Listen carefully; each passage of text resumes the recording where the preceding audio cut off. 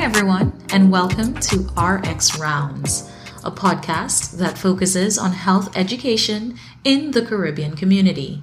I am your host, Alandra Mitchell.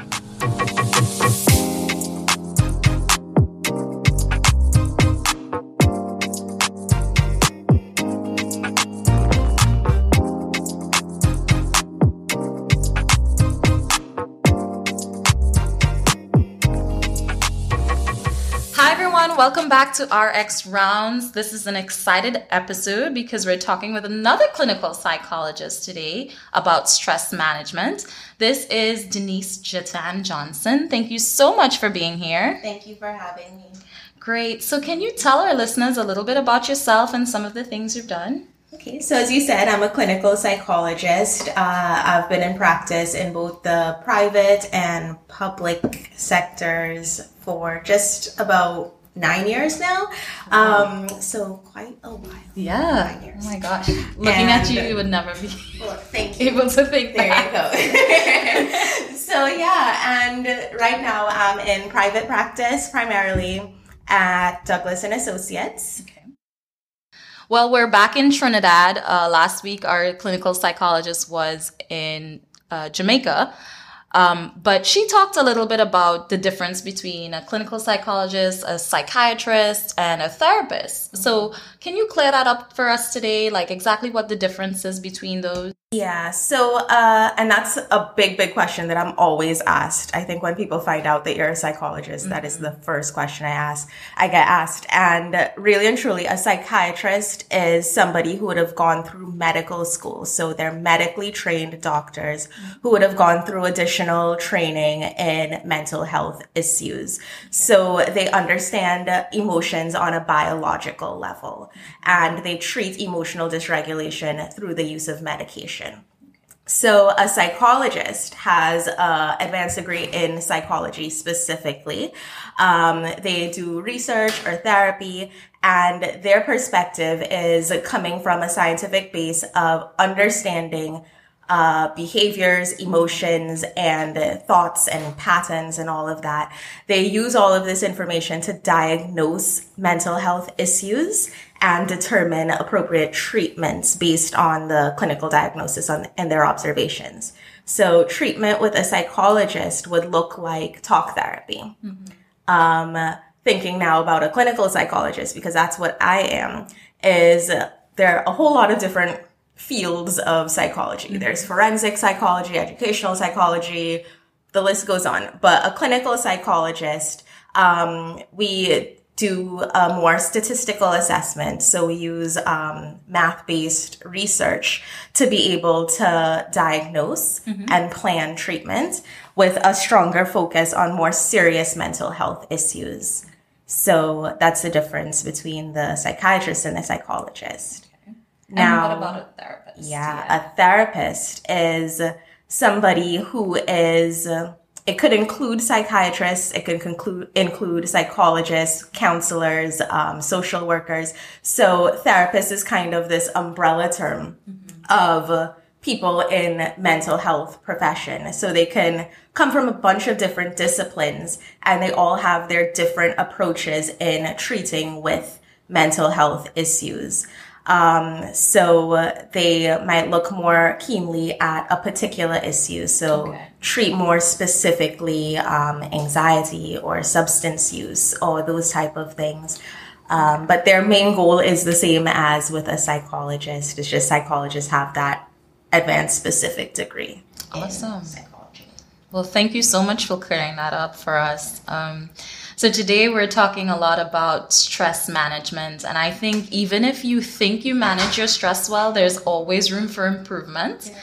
But what are some of the key indicators that a person might be experiencing stress? Well, stress, it comes at us from all different levels of life. And the way that it looks, it affects every aspect of your life as well. So stress has biological indicators, it has cognitive factors that come along with it, emotional things, and interpersonal issues. So it really affects your entire space. Yeah.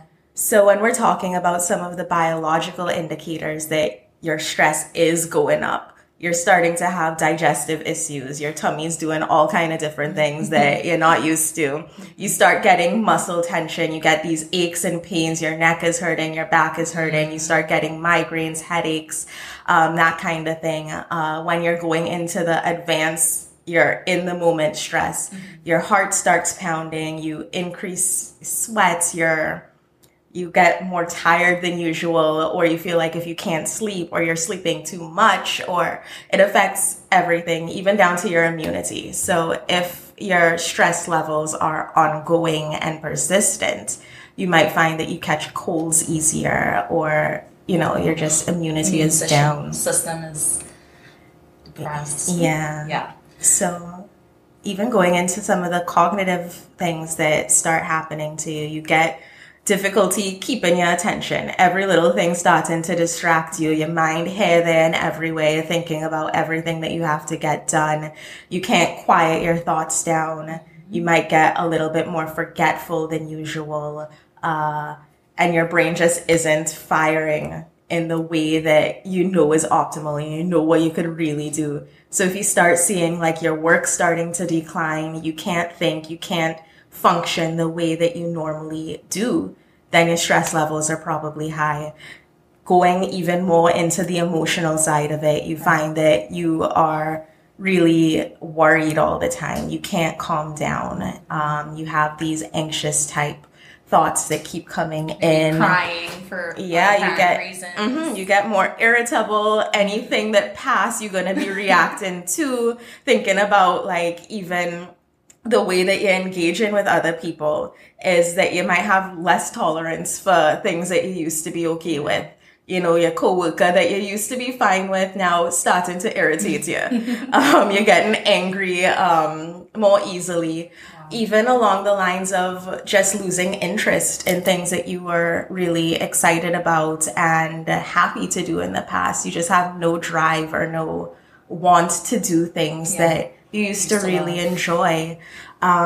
Even coming down to like your interpersonal stuff is you find changes in your libido. Your sex drive goes away, or on some sides of it, they have the increased sex drive as well. It changes the way you want to interact. You might find that you pull yourself away from family or social activities, different things like that. Some people, they might go and always have to be doing something, always on the go, always sensation seeking. You might see risky behaviors going up, the erratic driving or drinking too much or different things like that you see going on when your stress levels are really skyrocketing. So we get so many aspects of it. So it's really for you to find out what is kind of causing your stress, and that's like the key thing, and then acting on that, right? Yeah. The easiest things for people to notice are those biological signs. Okay. Just because it's in your face, you're physically feeling something and seeing a difference. So if you see any of those, then you know that you need to start with your self-care a little bit better. Wow. So I saw something really interesting a few weeks back, some statistics about regional suicide rates, and I found that Trinidad and Tobago is the second highest suicide rate, second to Guyana, which we have known for a long time. Guyana has a very high suicide rate. Do you think stresses are like the main cause of the increased suicide rates, or what are your thoughts on that?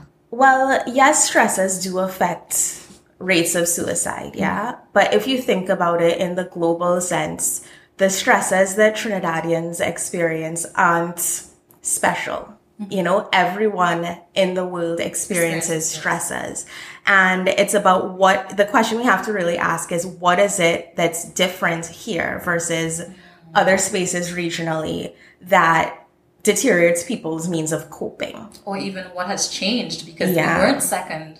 Exactly. Before, so, Exactly. And one of the biggest, what you're talking about change, one of the big changes that we've seen just culturally is that we've gone from a very community-based society. In the past, you knew who your neighbors were. You could expect that they would look out for you if something going on. Right. You could have talked to your neighbor if you're having some issues with the kids, or, you had that expectation of community. But in recent years, Trinidad, especially in even the more urban areas, it's that sense of community is really down. We have really shifted to this very individual-based society where you don't necessarily trust your neighbors. You're not looking for them for any kind of support and thing. And that disconnect has really lent to a lot of the rise in the rates. Even thinking that the attitudes that people have towards seeking help is one of the biggest things. You hear this all the time. When you start getting stressed out, you're having relationship issues, you're having things, the first thing your friends is going to say is, come, let's go take a drink. Let's go lime. It's not, let's sit down and talk about it. It's, come, let me distract you. Let's go and take a drink by the bar. And it's that kind of attitude is not that somebody is wanting to sit down and hear about your problems. Is, all right, let me distract you. Let's go and have fun. Yeah. And then even the attitudes and beliefs towards seeking help is like, the only people who's going to see psychologists is mad people, And I've had that comment thrown at me. So people in their first session, they now realize, all right, I need help. The first thing, are not mad. So it's like just this expectation that you have to be a certain kind of, you have to have a certain kind of challenge before you actually go and seek help. And that just means that people aren't seeking help when the issue is manageable. Right. We see this help-seeking behavior when things get chronic, when there is absolutely no other option. Yeah. So in terms of our kids, children and adolescents, a lot of parents don't realize that they're under a lot of stress. And I know something that you've talked about a lot is the secondary school entrance exam causing stress on kids. Can you tell us a little bit about some things you found with that? So, even before we start talking about like what the exams are doing to the kids, I think as parents, sometimes we forget what it was like to be a kid ourselves. Yeah. And the struggles and the challenges that they're going through. As a parent, you tend to think, hey, I'm doing everything for you. All you have to do is think about your books and you're good. You don't have to think about what you're eating. You don't have to think about none of those things. You don't have to think about your clothes or the, adult issues that we tend to get overwhelmed with ourselves. But really just the struggle of being a child is something. Thinking about our younger kids is that they are now learning what emotions are. Right. They're now learning how to manage themselves and what I'm supposed to do if I'm disappointed or scared or sad. And they're struggling with this, but we have parents expecting them to be little adults. Yes. We have parents expecting our kids to, suck it up. What are you crying for? That's nothing to cry about, deal with it. But these are big issues for our younger kids is that, they might be crying because they want a blue cup and you hand them a yellow cup. But for them, it's not about the actual thing. It's learning how to manage that emotion. Wow. And that's going up until, you're 10, 11. And thinking about what our adolescents are struggling with too is just finding their space in terms of their peers, trying to figure out who am I as a person, and individuating from my family. Do I agree with my family? Is this who I am? Am I trying to fit in with my peers? And that peer opinion becomes really important. So thinking that these are just the lifestyle struggles that a typical kid is dealing with, we add exams onto that. Right. And we add these exams that are perceived to be life-altering. Yes. And these exams that you're told from as young as like 8, 9 years old, the kids start thinking that this SEA exam is going to determine the rest of my life. And that narrative is fed to them from parents, grandparents, teachers, everybody. Even up until now as adults, we have our thinking back as to, our perceptions of different schools, prestige versus non-prestige, and what that really means. Right. When the reality of the situation is no matter what school you go to, is what you do that makes it count. Your school isn't going to direct your future. You are not going to be at any kind of disadvantage because you went to this school versus that school. And it's about being able to break that that perception that is so, it's ingrained in our society so much that this is it for you. Write this exam and you're 10 years old, 10 to 12 years old, and this is the expectation that we're setting up for our kids. And just even going beyond that, thinking that, you know, as an adult, nobody gonna ask us how well you're doing that project at work the other day. That doesn't happen. You know, you get evaluated in private and your bosses deal with that. But thinking that now we have these young kids who have this perception of this life-altering exam and their names being published in the newspapers. And everybody being published in the newspapers. Yeah. What happened to their privacy? What happened to their expectation that, you know, not everybody has to know what happened to me. It's like, and that is the big stigma that we have with these SEA kids and just their perceptions, because we have kids who are going through severe anxiety. They having all kind of conversion disorders, all kind of panic attacks because of this pressure of this exam. And then even more so when they get into secondary, you think, okay, the subjects that I do determines my life path. Yes. I have to do X, Y, and Z if I want to be a doctor. If I don't get into these classes, I'm never going to be a doctor. I have to, and you know, that just that perception is completely flawed. And that you can get to wherever you need to be, no matter what you do in school, no matter how you do in this exam. If you want something, you can work for it and you can get it. Yeah, that's great advice, especially for parents to hear, you know. And you talk about learning how to manage emotion. How can parents help their kids learn how to manage things that, you know, they feel like they have no control over? I think the first step in parenting is understanding your child. And you understand your child through talking to them. And it means that you have to sit there and listen. When they come home from school, you have to listen to their conversations about every piece of thing that happened today. You mightn't be interested. You mightn't want to hear what Julia next to her say in class, or, you know, but you have to sit there and listen. Because when you start listening to the everyday little things, that's when they're going to feel comfortable in coming to you for the big things. And other advantage to listening to the little things is you really get to know who this little person is. And in knowing, you get to understand when there's a shift in their norm. So understanding their baseline gives you a little eye into, oh, well, she's a little bit less talkative today. What's going on?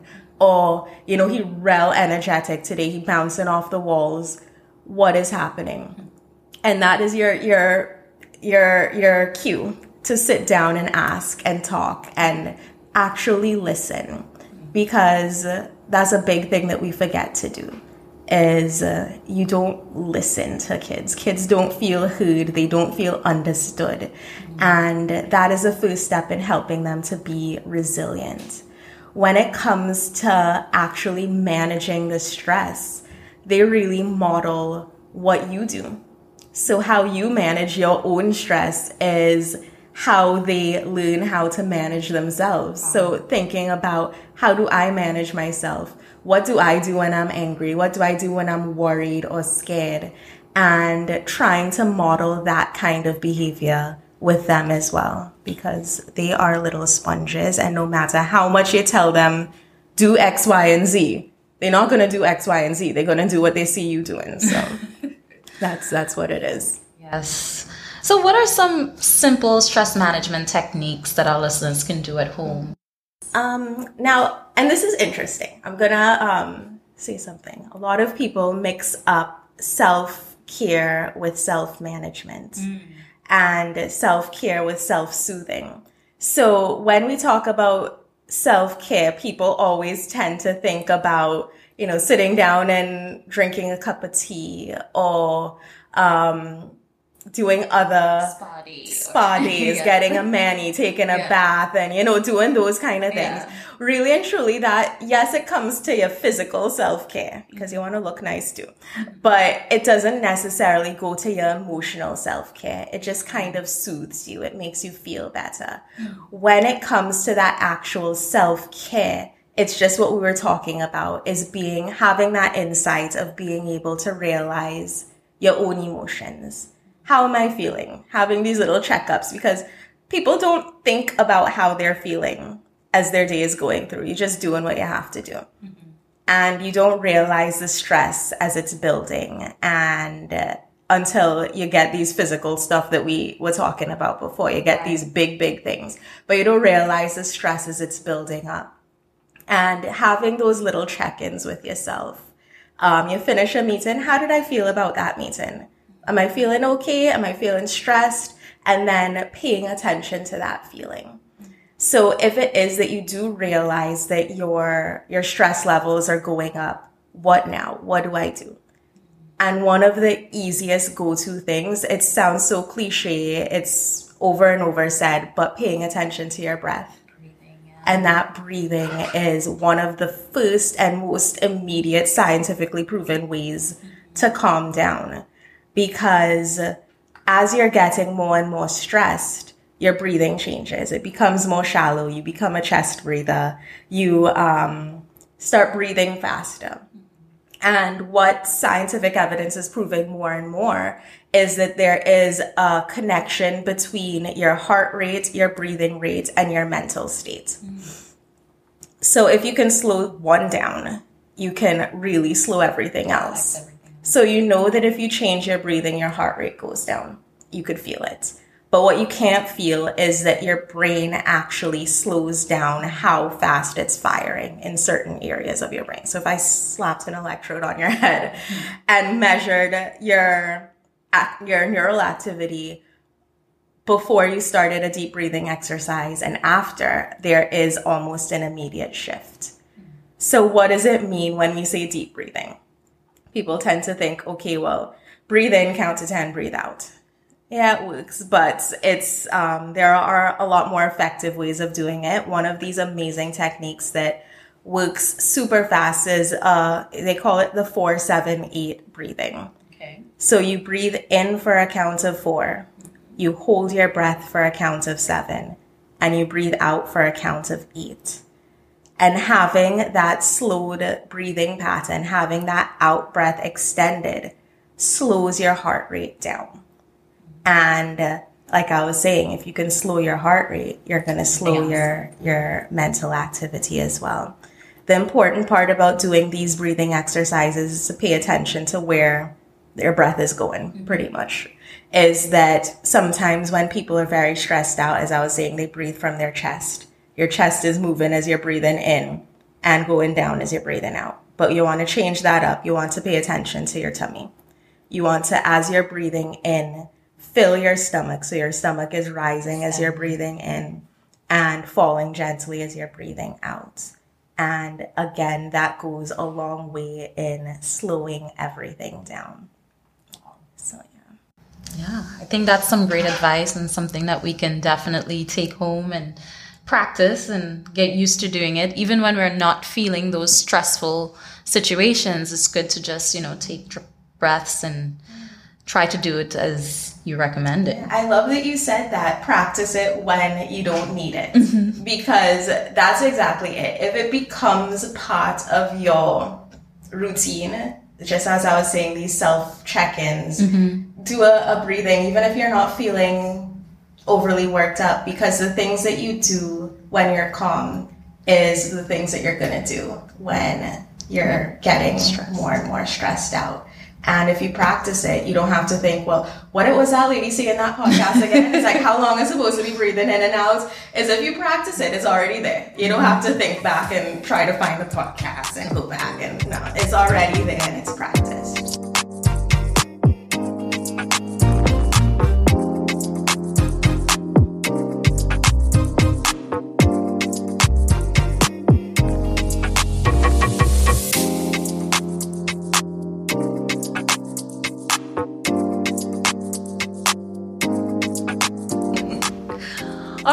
segueing into our Mythbuster segment. So I know this is an exciting one, especially in mental health. So I'm ready to hear all of the myths and the misconceptions that you have and have heard of in your practice. So tell us a little bit about some of those. We could talk for like 5 hours with with the myths that exist, but the first and most common one is just this idea that seeking help is only for mad people. Right. That is the biggest, most pervasive thing that even people who are seeking help tend to think. They have to first make sure that you know a good, okay, and not a mad person. I mean, another big one that I see locally is just this understanding that, or this belief that mental health issues have a spiritual base. And this thought that because it's a spiritual something that I don't need to seek help from a professional for it. I'm going to go seek my religious advisors. Wow.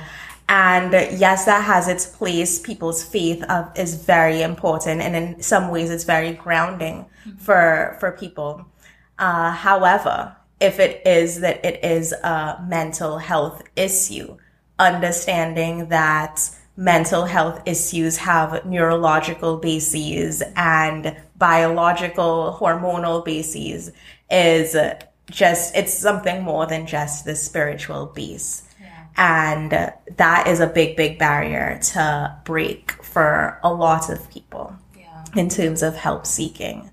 I know I've heard of a lot of folks saying, you know, you should just talk to your imam or whatever the case is about what you're going through. But what's the difference really between coming to a psychologist and talking to maybe somebody who's in your religious belief? So there's absolutely nothing wrong with going and seeking help from your priest, your pastor, your imam, your pundit.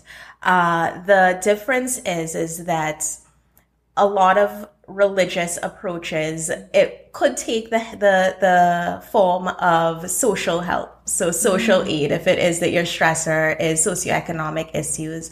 A lot of our churches are doing amazing jobs in terms of outreach and helping meet people at where they're at in terms of their need. One of the things that a spiritual leader can't necessarily help with is the more, the scientific basis of the challenge. So yes, they can help you. They can offer you support. They can be that listening ear, which goes, people underestimate how much listening could help. However, when it comes to looking at the behavioral patterns that might be affecting, looking at the biological factors and treating that side of it, that's where some of the things fall short. So any other myths that you want to share with us? Just these beliefs that mental health isn't real, is that it's attention seeking, or it's in the terms of, like we were speaking about before, with ADHD, it's just a bad child. Or with depression, it's just snap out of it. Just stop thinking about it, feel better. Or anxiety is like being told to calm down is not going to help you with resolve any of your anxiety issues. So just really this understanding that mental health issues are all in your head.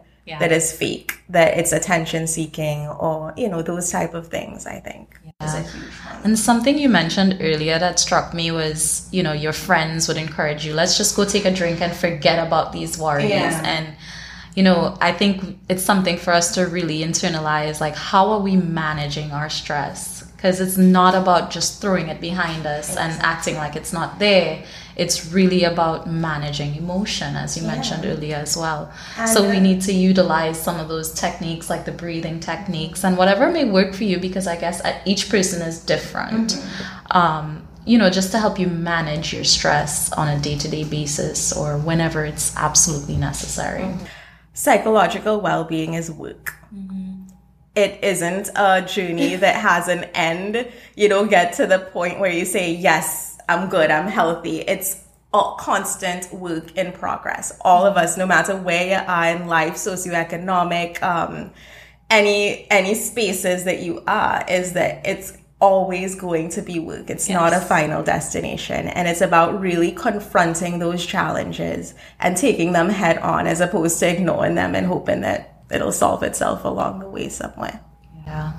So I hope that this podcast is helpful for us to open our minds to some of the mental health issues. I know I've seen a lot while I've been here in Trinidad. I saw an ad in front of one of our colleges here talking about mental health is important, and so it's growing, but I really would love for our older community and some of the younger community to really open their minds to what mental health means and how we can manage day-to-day stress. So thank you so much, Denise. I really appreciate you being on the show. I think this was a great conversation, and I would love to have you back again because I'm sure you have so much to talk about. Oh gosh, I'd love to be back. Just give me a call. But please tell our listeners how they can get to you. Okay, so I'm in private practice at Douglas & Associates. You can reach us at 662-0155. We're located in St. Augustine. There is a Facebook page that you can follow, Douglas & Associates. Yes. And also I have an Instagram handle, TT Psych. So. And I will put all of this information in our comment section so you guys will have access to it. So thank you again, Denise, and I look forward to chatting with you again. Thank you for having me.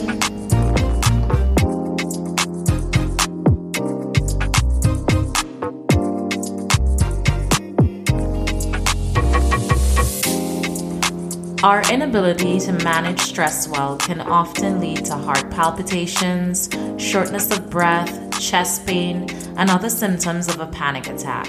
While anxiety is the body's natural response to stress, extreme, prolonged symptoms can be consistent with anxiety disorders. This Clinical Pill segment is focused on anxiety disorders.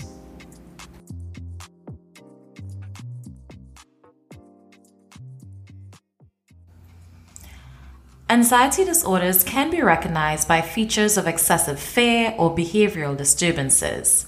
Panic attacks are very common within anxiety, however, they are not limited to anxiety disorders, as they may be involved in some mental disorders as well.